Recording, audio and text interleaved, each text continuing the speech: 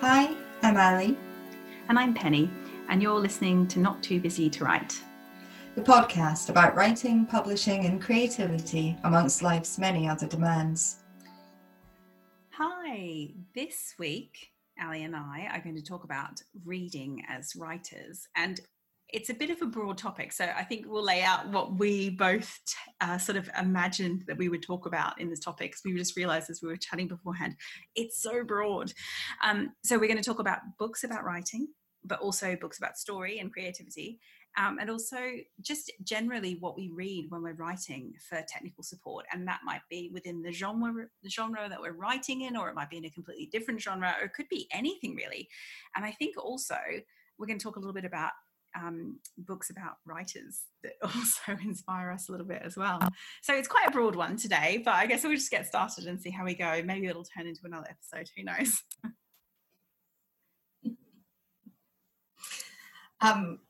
Yeah, I think that we both have our own approach to this subject as well, which makes it even more interesting, because we, from chatting beforehand, we definitely have a different approach to our reading and how we use it and bring it to our work and how it shows up in our work as well. So what kind of books do you find inform your writing? Well, I think I probably, on a couple of different levels, I really like understanding and talking about and reading about story. And for the way I see it is, it doesn't matter what you're writing, story is the most important thing. It doesn't matter if you're writing fiction or nonfiction, if you're writing a newsletter or a social media post, or you're writing a whole book, or whatever you're writing, it all comes down to story. And to me, that's the most important thing. And so you can learn that from anywhere at all. But in terms of technical stuff, there's a few books about story and about like the technical aspects of story that I absolutely love. But also, I love learning that from other from other novels. Even if I use techniques that are used in novels and put it in nonfiction. Mm-hmm. I don't think there's I don't think there's a huge difference between fiction and non-fiction, because like you say, they both have to tell a good story, and I think that that's quite often where non-fiction can fall down if the story is lacking, if the writer is hurling lots of facts at you without kind of thinking about, well, how do I plot this, how do I draw you in? And so I would say that they're basically the same thing, apart from one you can make up and one you'll get slapped around the wrist if you do. So that's one has to have some technical details. Absolutely correct. Yes. Slapped around the wrist or sued. So it's quite important that you follow the constraints. For me, what I really like is, and it's really nerdy. I am at heart, and very actually on my sleeve, a total nerd. I love reading lit theory. I did a lot of lit theory at uni, and when I want to relax, I tend to go back to the theorists. But what I really like is thinking about the medium that I'm using. So I really like thinking about writing, just like I think painters probably get obsessed with paint. I'm really obsessed with words on quite a... So like on the craft level? On quite a granular level, I think. I really think that it's really, really important to love your medium. I know that some writers don't necessarily like writing. They like that kind of conveying information, or they like telling a story. They don't necessarily like what they're telling it with. Yeah. I love what you're telling with. I love words. I always have. Like, I love the shape of words, and I love how they feel in your mouth. And I think that that's just this kind of thing. So I love reading about writing, and I love thinking about words. I think... Start us off with one of your go-tos books that you really love to think about writing. Well, quite oddly, I really, really like, and I think it should be in every writer's toolkit, I think they should all have an etymological dictionary. I think that that is really important, because I happen to believe, and it's quite controversial, that there's no such thing as a synonym. I think that every word has its own history, its own weight, its own meaning, and its own value, and you have to find the right word. And I'm really pedantic about this. Like, my children hate me because they even know that phrase from when they were probably born. Do you know the writer David Crystal? No, I don't. Oh my goodness. Okay, I'm going to get you one of his books. He's a lecturer. What would you describe him as? I've seen him at Hay a number of times. He brings out so many books on the English language that he's basically there every single year giving a lecture. And he writes about the history of English and its etymology and the way it's changed over time. And he's so fascinating. And he's like the lecturer at university that you desperately wished you always had. He's just so charismatic. And the way he talks about the language and the history of it is just incredible. I'm going to have to find some of these books and send them to you. Yeah, because I think all of that is absolutely fascinating. I think that, language has its own meaning and its own root, and the closer that you can get to the root of the word, the more that you actually understand what you're saying, and you understand what the words are saying. So I find that really helpful. In terms of lit theorists, I love Derrida. I really like Dead Frenchmen. That's so funny. And I think we had this conversation recently. I did all of that in film school. Yeah, we did. Yeah. So we've studied him from through different mediums. But yeah, the same thing. Yeah. I think he's really adaptable, because he's really looking at things from such a kind of esoteric level that it becomes applicable across different mediums.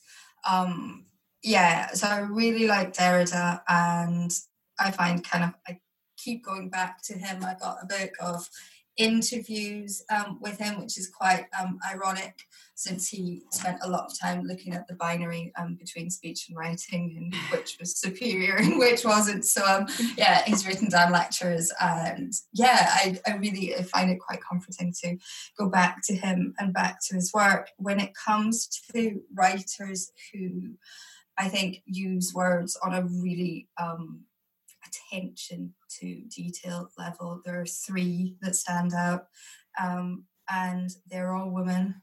And Lydia Davis, I would say Amy Hempel, and Laurie Moore.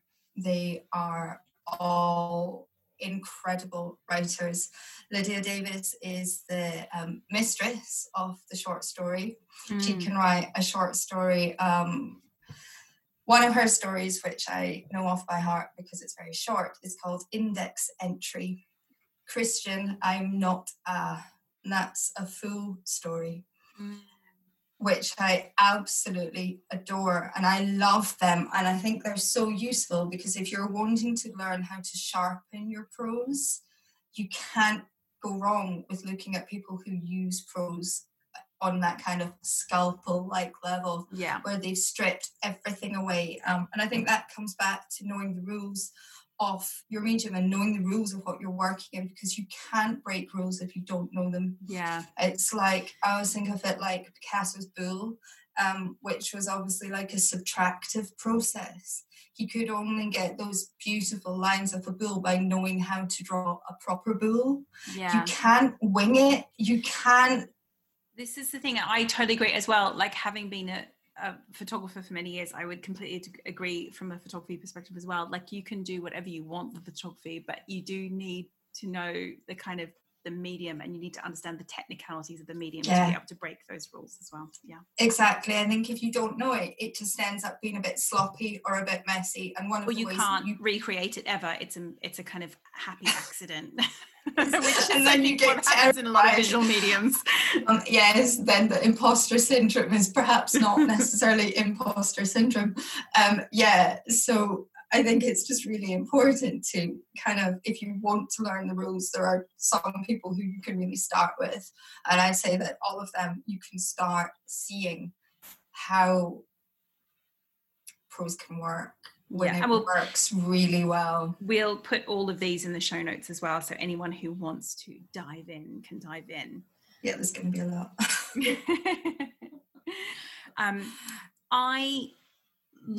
I've got a mixture of stuff here, quite different to your stuff that you've got, I think, which is good. We've got a nice mixture. Oh, it's really good. I love talking and reading and understanding story from a story point of view, no matter, I guess you can take it out of the context of the medium, but to me, I think partly because I grew up in a film household, it was what we did constantly. It was how we communicated, is what we talked about. And to me, that translates very easily, I guess, into the written form as well. One book that I absolutely love is called Do Story by Bobette Buster. And Do is like the Do lectures are based in Wales, run by David and Claire Hyatt, and it's a bit like a sort of TED talk thing that happens in the Welsh countryside, and they're absolutely brilliant. And they started, there's a publishing company now that is alongside it called The Do, and so there's all sorts of books that they publish, but the Do Story one is by Bobette Buster, who is she is a lecturer and kind of on story, and she works with companies like Pixar and Disney and those kind of things to do story development within film, but also does it in other mediums as well. And the book is so brilliant. It really just breaks down, and it's very short, it just breaks down what the elements of story are and why story is important and how we use story to communicate really, really important ideas. And it's so fantastic. And I think anyone in any medium, whatever medium you're working in, whether you're writing speeches, or whether you're writing newsletters, or whether you're doing marketing for your own personal brand, or whether you're writing books or you're writing screenplays or plays or whatever you're doing, it is such an incredible book, because it's all about like what it is, why stories are important to humans and how we communicate them. And it's really, really wonderful book. I think that sounds really brilliant. I think it's really important to understand that whatever you're writing, you have to have something that's going to propel the narrative as well, which obviously is what story is. It keeps it moving. And I quite often use books in a way to try and work out what it is I want to do when I'm telling the story. So if I have a particular technical problem, I won't necessarily read a book that's in the same genre, but I will try and read books that are doing the thing that I need to be able to solve. So just now I'm trying to think of ways of telling a story chronologically backwards, which is an awful constraint to impose on yourself. But so I'm reading books where someone has done that, where writers have done that successfully. And then I'm going to get my thinking cap on about that one and see if I can think of any. I've got a lot, it's fine. But it's that like stripping back, how do you just work backwards in time, or do people have to actually physically walk backwards? Do they have to throw their food up? All these kind of things of working out. And there's always someone who will have done what you're trying to do, and someone who will have done it well. That's so true. And you were the one who, when I was working on this fiction project that was going in 2 timelines, and I was explaining what I thought I might do with it, and you were the one that completely nailed the book I needed to read to see it technically. Yes. So, and I think listeners, Ali is very good at this and knowing which books to turn to when you have a technical difficulty. Well, I was really fortunate. So when I did my MA, we had a writer in residence, and he was brilliant, but we also had, and I don't know if any other MAs do this, I know the MA I did doesn't do it anymore, we had a reader in residence. Yes, you said that just sounds like the dreamiest thing ever. It was. He completely changed how I read, and because he changed how I read, he changed how I write and how I approach writing as well. Yeah. And so I think if you can get yourself a kind of, I know there are reading doctors out there who there are. Yes. In fact, the School of Life has one, I think. They have a reading, what do they call them? A reading psychologist, I can't remember what they call them. And then there's also a bibliotherapist. And then there's another bibliotherapist that I found. I'm going to put her in the show notes as well. And you can go to her with your reading dilemmas and say, I want to read in this very specific area, and she will go off and she will come back with your prescription. Yeah, I think you could go brilliant. to her with a certain emotional or philosophical dilemma and she could come back, but you could go to her with like specific kind of technical things as well, and she could find them for you. Incredible. It's a really good way of learning how to fix your technical problems. And then if you another thing I would say is really valuable to do is to subscribe, if you can, ask for this for birthday presents, to subscribe to the London Review of Books, and also to the TLS as well, the Times Literary Supplement. If you subscribe to them and also to the bookseller, you will know what books are coming out, but also what books have come out and what they are about, and then you get kind of a more idea of what's happening technically in these books as well. So I find that really helps because you kind of learn the context. And I would say as well, when you know what you're wanting to work on, it can be really good to find the most ambitious book in the genre that you're working in. Yes, that's interesting. Go for the more ambitious rather than the safer choice. Go for the most ambitious and look at why you're drawn to it, what they're doing, and what I'm not saying that you want to ape it or you want to copy it, but it gives you just something higher to aim for. When I was writing The Last Days, I read The Years by Annie Ernaux, which is quite possibly one of the best and technically adroit memoirs that I have ever read. It is stunning. It manages to evoke the collective instead of the individual. It's almost like a collective memoir. It's very, very clever. And so I learned a lot from that. I learned a lot about what I couldn't do, and I learned a lot about what I wanted to do. And my book in the end is nothing like it, because I had the very wild idea of writing in the second person, which no publisher thought was a very good idea. So my book is now very firmly in the first person. But I think these things are really valuable. I think it's really valuable to make missteps as well. Sometimes your reading might guide you into new territory that doesn't always work, but that's it's exciting to go I there. feel like we should probably talk about this. I think a lot of people are sometimes afraid of reading something that's going to influence them too much when they're writing. And it's that I find really interesting, because like, for instance, when I was writing Tender, and I had heard other writers say on interviews and stuff, I don't read in my genre when I'm writing. And I'm like, I'm writing non-fiction. I have to read, I think I read 60 texts to be able to reference the material I need to reference. I'm like, I can't not read. I've got to reference all these things. And I also wanted to.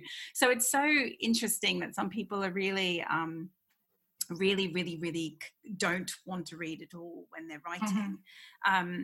I mean, there are certain phases in the writing process where I'm not reading because I need to kind of cut everything out, but not the whole time. It's phases. I'm exactly the same.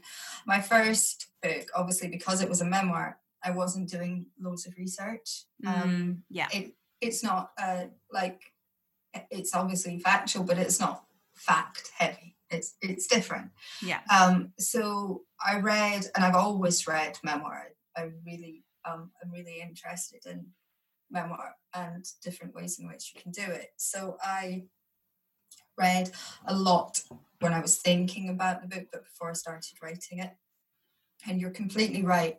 Once you're in the phase, when I was in the intense phase, I couldn't read fiction or non-fiction because fiction, because the book is told in quite a fictive way. That I was worried that the fiction would inflect kind of my storytelling, and then the same with the non-fiction. But I don't know if that was partly, I don't want to say that writers who stop reading when they're writing are doing it out of insecurity, because that's completely not true. But for me, I think it was just that, like, this is the first time I've done it, and I didn't want to get like infected by other people or other people's ideas or the sound of other people's voices. So I just wanted to get mine out and down on the page. Whereas certainly the next time it's much going to be much more fact driven. So there will obviously have to be the research stage. It's interesting, isn't it? I think it's, for me, I definitely had little small periods where I was like, no, I just need to be head down and writing now. But you know, I wrote that book for, well, I mean, sort of the majority of it was written in 6 months, and I can't imagine not really reading for 6 months. Yeah, I didn't. I started a memoir like February, March time, wrote the first draft, put it away, and I didn't read. Like, I actually felt sick. I felt sick if I picked up a book. Yeah. And I don't know if it was envy. I'm a little bit, oh, all right, I'm completely certain it was envy. I had a complete reader's block. And I think it was like I was unagented. The first draft wasn't wonderful. I knew it could be good, but it wasn't brilliant. And I was just like, and it had to work. Like I had to, the pressure was on for this to work. Otherwise I was going to have to go and get a proper job. So I kind of was just like disgusted by people who had their books bound and on the shelf and that kind of thing. So I drew and got the charcoal out and painted. So I was doing something still but just creative, not taking things in. Different. Yeah, I wasn't taking things in because I wrote it so quickly in first draft form. I think I was really mulling over where to go, and I was still working on the structure and the actual proper content. So I think it was just that. And I mean, I just don't like one right way to write a book, is there? There's just lots of muddling through it, and you need the dark hole. Actually, another book on writing, and it is, where's it gone? It was right next to me before. Margaret Atwood. Margaret Atwood says it, and it's got to be true. And I haven't read this, and you showed it to me before we started, and now I have to read it. Negotiating with the Dead, a writer on writing. And I might actually have marked the passage, not for this, but just because I mark all passages. Anyway, yes, all writers must go from now to once upon a time. All must go from here to there. All must descend to where the stories are kept. All must take care not to be captured and held immobile by the past. And then she talks about going down into the dark realms, the realms of the dark, and being sucked down. Where is the story? The story is in the dark. That is why inspiration is thought of as coming in flashes.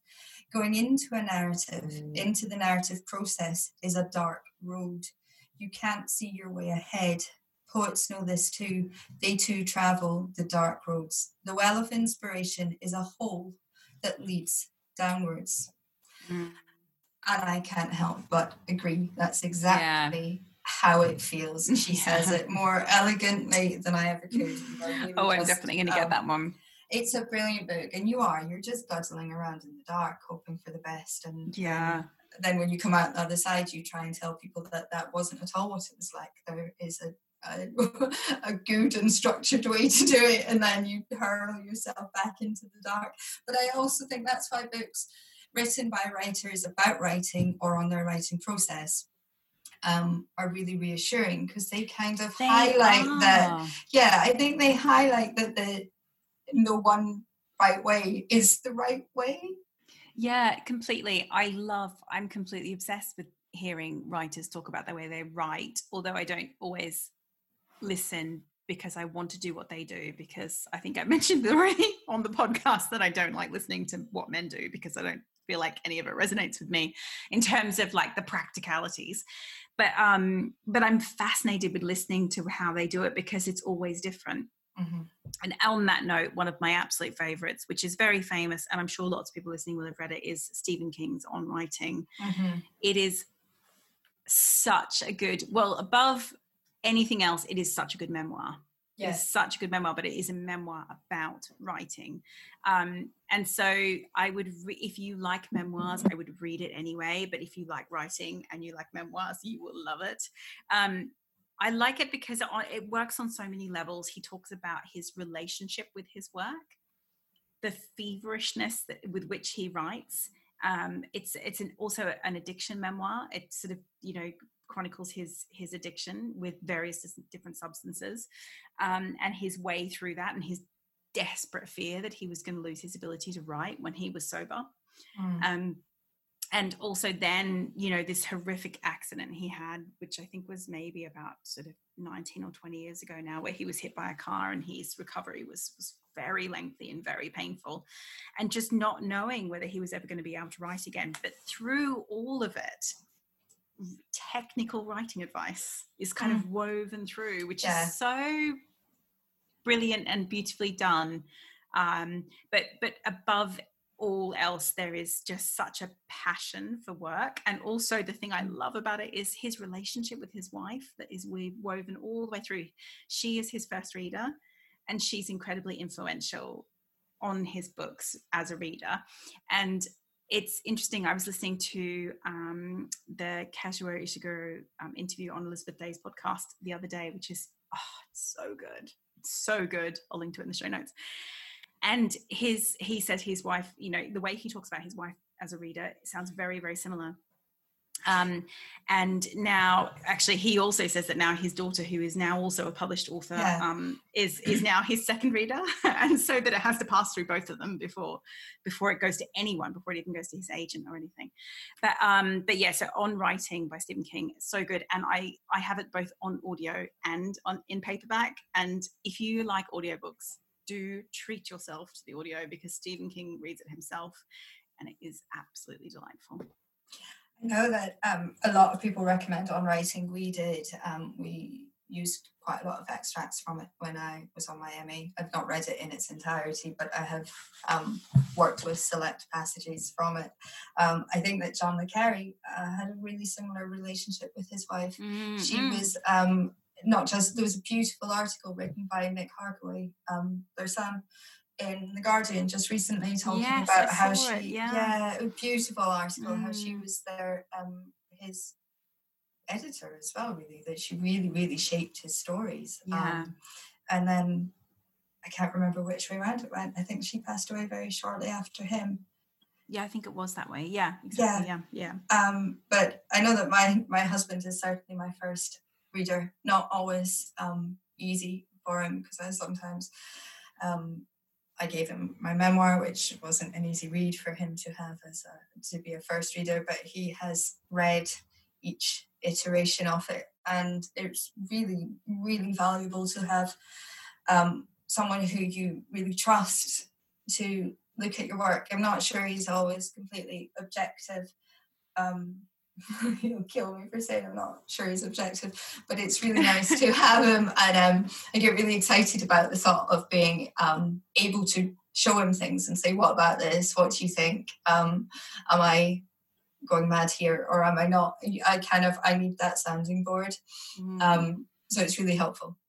My boyfriend is definitely my number one champion. I was in the last stages of finishing my proposal for Tender when we went on our first date, and he's a poet, so he is a writer, so we talked about writing a lot at our first date, and I told him the whole thing of the proposal, which is, if you've read my book, there's a lot of information for a first date. And he's still here, so I guess it went okay. Well, yeah, if he's still here. But it's very handy being married, not being married, we're not married, but being with someone who is incredibly supportive. I think a sounding board can be really good. Before it pops out my head, I thought of this while you were talking about Stephen King. It's a book called How to Read a Novelist, Conversations with Writers by John Freeman, who used to edit Granta and has interviewed a whole host of enviable names. But it's really, really interesting, because it's like a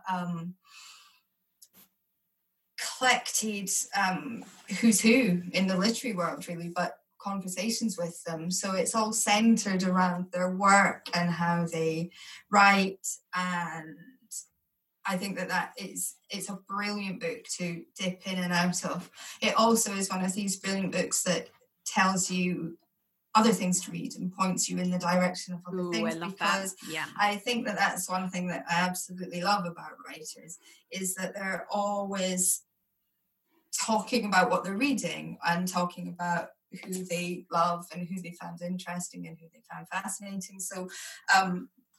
So interviews with writers always have, by their nature, loads of other writers in them. And that's what I also love, I think, about literary events as well.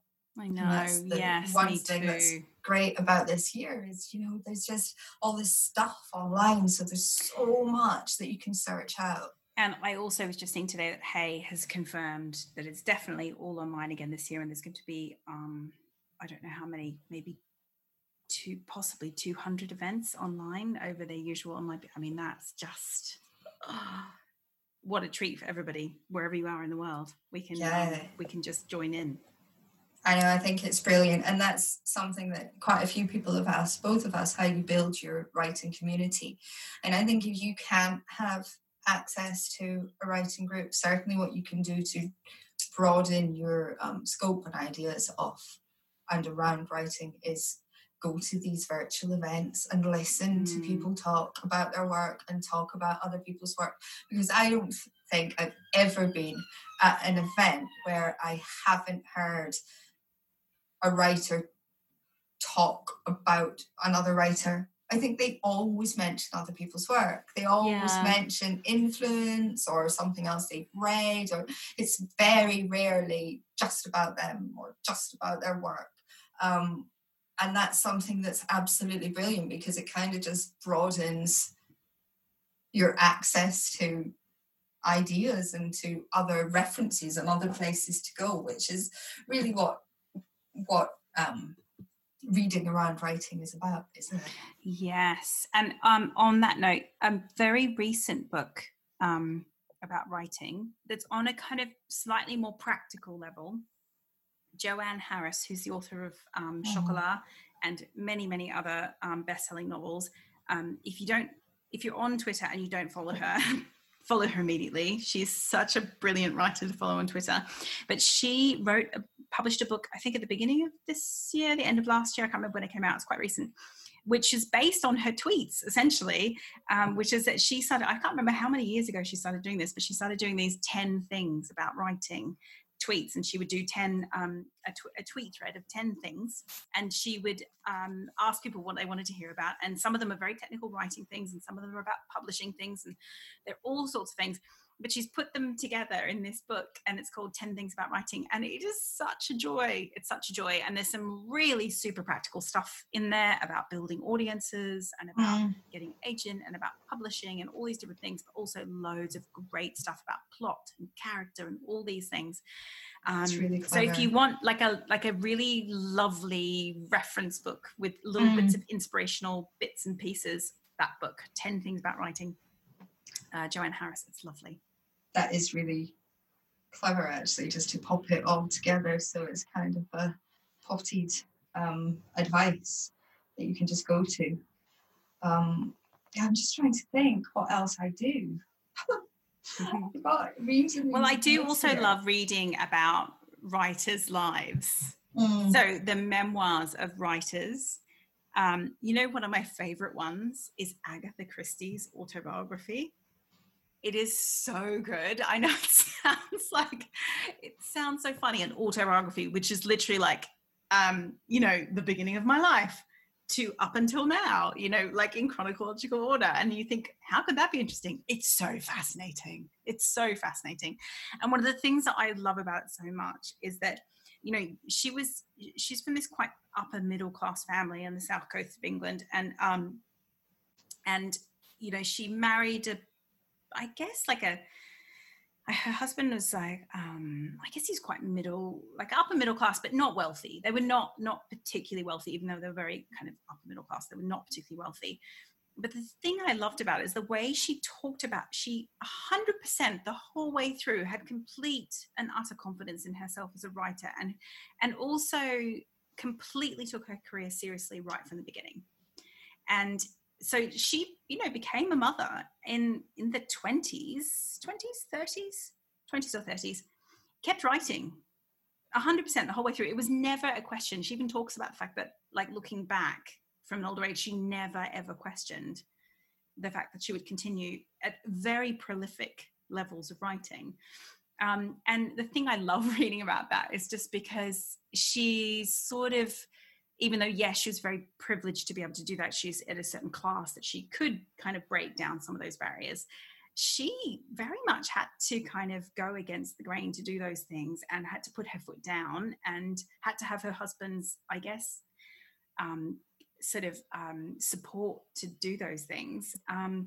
And she's fascinating, absolutely fascinating. And if anyone knows the story of Agatha Christie, she does go missing at some point in her life. I can't remember what it was. She doesn't mention it at all in her auto. She just completely doesn't mention it. She skips over the whole mystery incident, which is, again, in itself fascinating that she just doesn't ever mention it. Well, I think if you're thinking a little bit about unreliable narrators, I'm not sure that writers are perhaps the best people to narrate their own lives, because I think that they will be perhaps quite guilty of cherry picking and 100%. of embellishing as well. 100% cherry picked autobiography, and I love it for what it is. But I think that because I'm pretty sure that Agatha Christie's daughter wrote a book. I don't know. She only had a son. Was it her son? So maybe it was her son. Who am I thinking of? A completely different writer. I'm thinking, are you sure she didn't forget she had a daughter? She might have. She only had a son. No, she might have. I mean, you read the autobiography and you can see she could probably easily forget she had a child. I'm sure I read. I didn't read it. There was unless it was a daughter-in-law. There was a TV series. I think it was a mini-series, and I think it was Helena Bonham Carter played Agatha Christie. I have this vivid picture in my head of it, and I'm pretty sure that she was thought to be, and this could have been, again, because of the time, just a brutally awful mother. No, you're thinking, no. Who am I thinking of? Enid Is this Blyton. That's it. That's who I'm thinking of. Yeah, I'm so sorry to Agatha Blyton. Christie now. Yes, it's Enid Blyton, because the irony obviously is that she wrote these, wonderful is a stretch, but she wrote these very popular they were incredible, stories. very magical children's stories. Oh, I loved them when I was little. Very romanticized from an adult point of view, in the sense of, like, the children were very, very disciplined, shall we say. Yes. But yes, no, but that's who I'm thinking Agatha of. Christie and Enid Blyton are very much a similar generation. Yes. And similar kinds of mothers, in that, quite distant, shall we say. But and that's what I mean about the class very much plays a massive role in this. It's not, it is a massive role, but it's but it's still interesting to me. I remember whenever I would go to, I think when I was thinking about having children, or maybe when I was pregnant, but I remember being really, really buoyed up when I would go to an art exhibition of a big 20th century female artist. And I would see her whole career laid out, like in the Tate Modern, in those little excerpts they put in the beginning of each gallery. And then the fact that they were a mother would be like a small note on one of the pages, or maybe once or twice mentioned in the whole exhibition. And for some reason, that really, I really loved that. And not because my children obviously aren't hugely important in my life, but the fact that we could view someone's work and a woman's work, and that they're really, really important contributions to art. We could view them as a woman first, and then as a mother second. And I think that's why I love Agatha Christie's biography so much, or her autobiography so much, because she is first and foremost a woman and a writer, and she's secondary, a mother and a wife, and all these other things. And there's definitely a lot of privilege in that, and her class very much comes into that. But yeah, I do love it. It's like there's a lot of audacity, I think, in that. In the time that she was in, which I really loved. And I feel awful to Agatha Christie now. I will apologise from I think she was probably not the worst mother in the whole world. She did go on a round the world trip for a year when her child was like 3 years old. Well, and left him behind. I mean, got to it. I think it's really fascinating looking at women artists and women writers, and I do find myself really drawn to female practitioners across the board, because there is just so much complexity and so many barriers to being able to practice and being able to have that time that's taken to develop your form and to grow within your medium. I remember when I was doing my MA, I felt really assured when I heard a radio interview with A.S. Byatt, I think it was, and she was talking about how when she wrote her first book, she would be stirring dinner and writing on the side. And that really resonated with me, because I was stirring dinner and writing on the side and trying to juggle all these things all at once. And so I think that can be the thing as well. The more that you read about other writers, it demystifies their world, it demystifies the whole thing, and it reduces it down to, everybody has the humdrum of the domestic to a greater or lesser extent. Yes, there can be more privileged, but everyone has to overcome something. Agatha Christie obviously had to overcome the idea of what kind of mother she was supposed to be, or what kind of wife she was supposed to be, or the barrier that she would at some stage be earning a lot more than her husband. All these kind of things. And I was quite fortunate when I was little, because my granny was a really successful doctor, and I didn't understand. I had no inkling when I was little that was unusual. I didn't have any idea. My grandpa was a headmaster, and at that time teachers weren't well paid, so my granny was earning a lot more than my grandpa.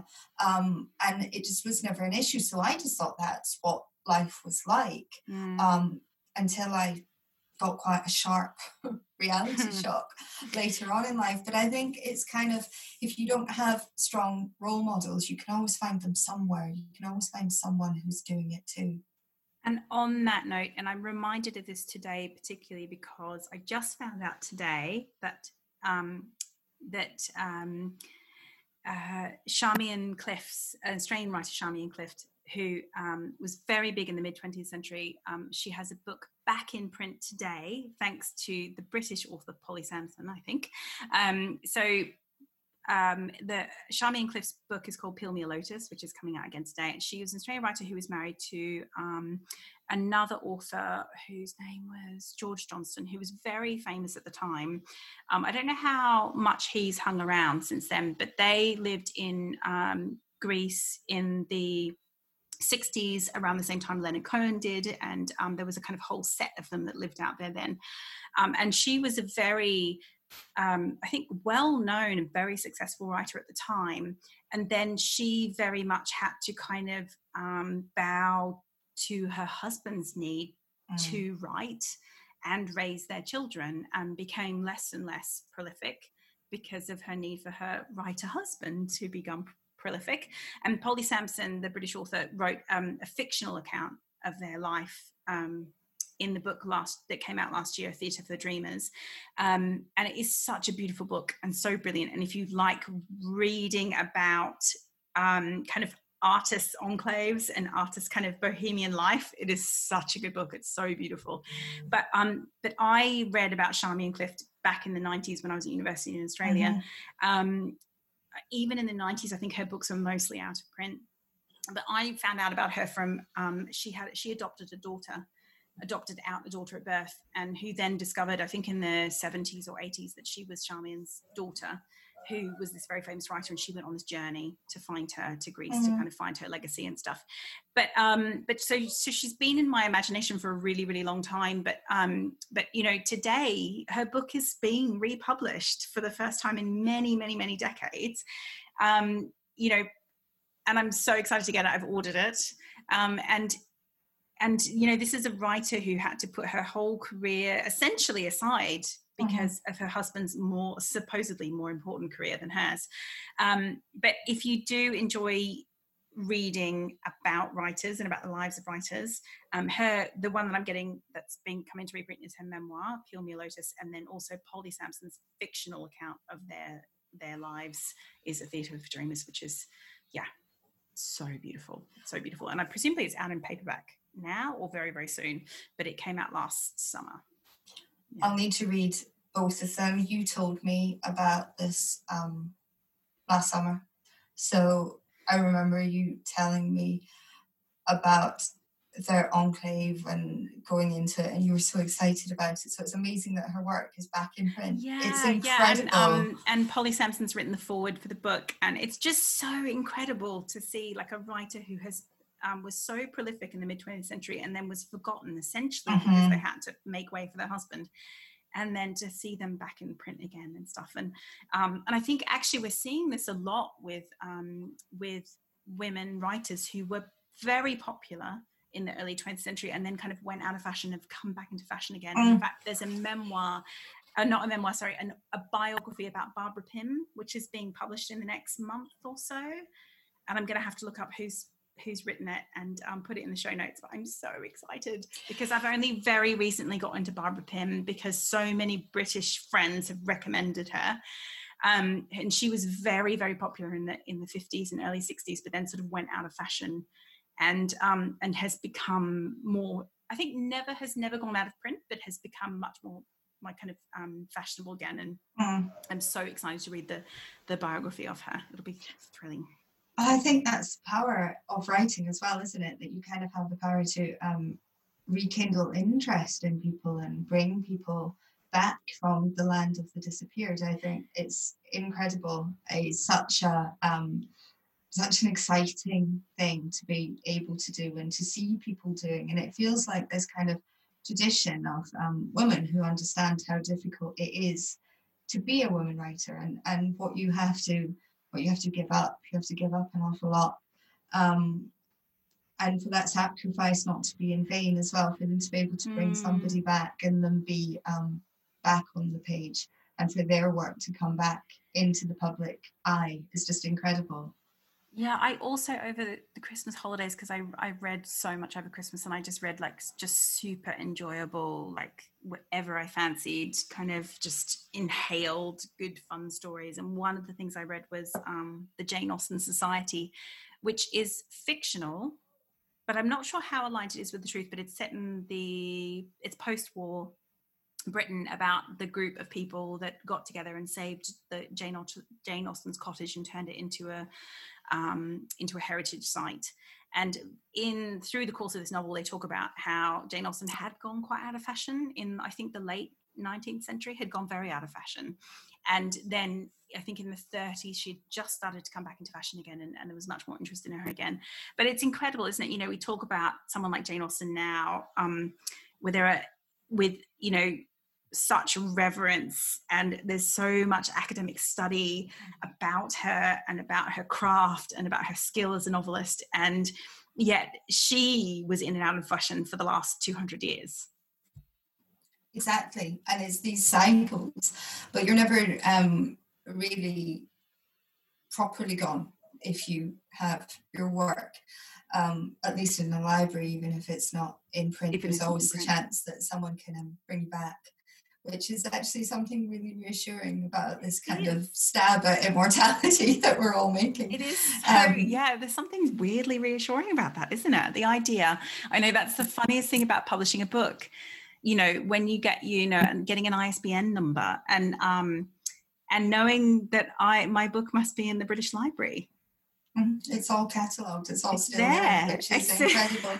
And that's what Atwood is talking about in Negotiating with the Dead, is that she's trying to, she loves talking to other writers about their childhood and trying to find this common, if there is a common, at what point did you have the flash and know you were going to be the writer, and this kind of thing. But she talks about how all writers, the thing she seems to think that they have in common is this fear of death, or this negotiating with death, this understanding of the finite nature of our life. And I think that is certainly something that has motivated me in a slightly like over the top narcissistical way of, well, at least something will still be here, even if it's just a few hundred pages of a book. It's still more than not having it, which is quite funny. But yeah.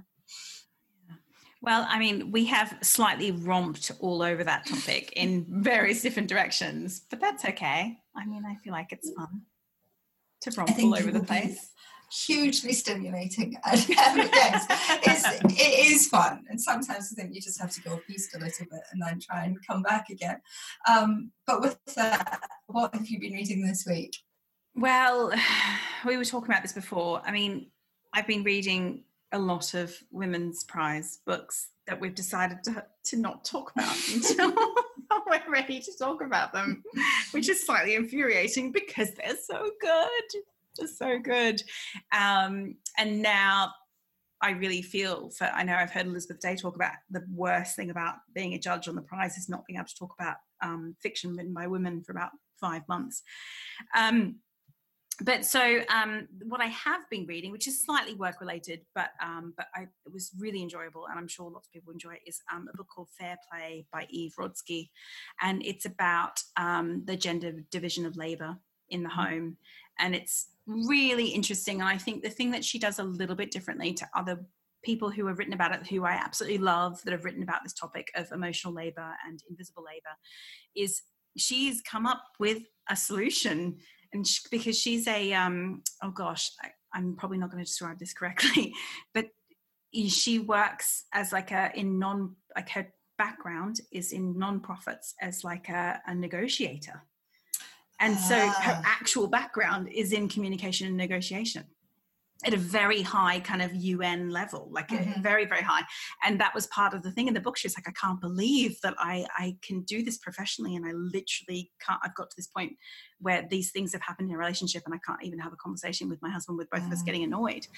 And so the thing that's so interesting about Fair Play is about, yes, she unpacks all the systemic problems and all the reason that women are left with the majority of the load, and she calls it the she-fault parent rather than the default parent, because it's usually the woman, and how we end up in these situations that we do not plan on being in. You know, women of our generation planned on things being different, and then yet somehow we have ended up in these quite often accidentally traditional relationships.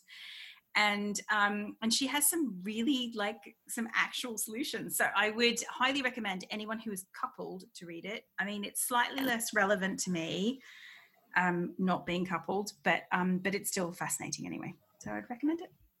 Sounds really fascinating. I know that the division of labour in our house has shifted a lot in the pandemic, and I know that I've been hugely fortunate in that it hasn't necessarily shifted in ways that has for other people. Yes. We share a lot more than we shared before, simply because my husband is here. Yes. And so that has been true for lots of people. Yeah, because my husband's here, and because I have been very ill with COVID and long COVID, and so there's been a lot less that I can do. It doesn't mean that I find it I've been quite surprised by how uncomfortable I feel about it having shifted, and how guilty I feel. I placed a lot of value as to how I felt, how good a mother I thought I was by how much laundry I did. These are all topics that Eve Rodsky dives into very neatly and nicely in the book, which is that we are complicit in our own traps, if that's what is happening in your house. Obviously that's not happening in every single household, but this idea that we are complicit in the way that our lives have gone, because, and it's not because it's our fault necessarily, but because of the mess, all the messages we receive around us, being so about placing value on these sorts of things, and about what makes us a good mother, and exactly what you say. So yeah, it's not easy to accept change, even though change is necessary or change is on the cards and on offer. It's not necessarily easy to accept that either. So it is a really fascinating book, and I would very much recommend it. It sounds really fascinating. I will definitely take a look at it. Yeah, sounds good. So I haven't been reading. I've been reading a lot, but I've not been reading anything that I can talk about just now, because of our Women's Prize mission, and because I'm reading books by some guests that we've got coming up, which will be very exciting and brilliant shows, and also because I am really elbows deep in work as well. So it's sometimes something has to slip, and I think it helps to be honest and say, no, I've not been able to read for pleasure this week. I have, however, talking of women coming back from the dead or coming back from being forgotten, I have been discovering and become obsessed with an incredible artist, not because I have been reading any set texts about her, but I've been reading a lot about her and about the process of weaving, because textiles were my first love. And she's called Lenore Tawney, and she was an American artist, fiber artist, as they would say in America, textile artist here. But I think fiber probably describes her work better than textiles, because she really took 2D forms and turned them into something that was 3D. She moved cloth beyond its usefulness. She moved fiber beyond the usefulness of it being for the body and created new forms with it, these incredible, vast, wonderful new forms. But because weave has always really been seen as the female preserve in the female domain, it's never really received the same critical attention that painting or sculpture has attained. So her work is wonderful. She started to practice when she was 40, which is something that I think a lot of listeners, I'm getting confused about audience here, I think a lot of listeners will find really interesting. She started when she was 40 and she died when she was 100.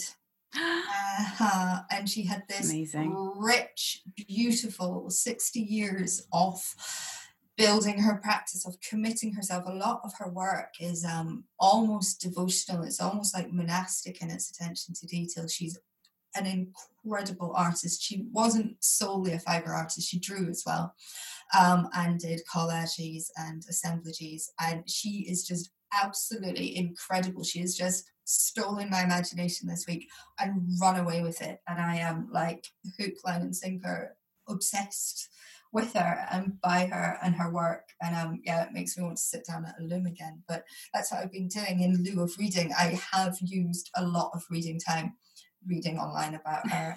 There's a short film about her as well. So I've just been stunned by what she could create with thread. It's absolutely amazing. Excellent. Oh, well, I'm looking forward to watching that film, and we'll put that in the show notes as well. Wow. That was a fun and rambling one. I suspect we'll come back to this topic again because there's so much that we could talk about. There's so much. I think there's so much that, how I read and what I read it's a work in progress as much as anything else. Exactly. It's always changing as projects change and as you kind of get more confident. And we've barely even touched fiction as well, which is a whole nother thing. Well, that was lovely. And I'll speak to you again next week. I'll see you next time. You've been listening to Not Too Busy to Write with Ali Miller and Penny Windsor. You can find show notes, including the best ways to get in touch with us, as well as any reading recommendations mentioned in the episode at nottoobusytowrite.com. And if you're enjoying the show, don't forget to subscribe, and please go ahead and leave us a little review. It really helps others to find the podcast. You can find Ali on Instagram at Ali_Miller_writes and Penny at Penny Windsor. Music and editing is by Ewan Miller McMeekin.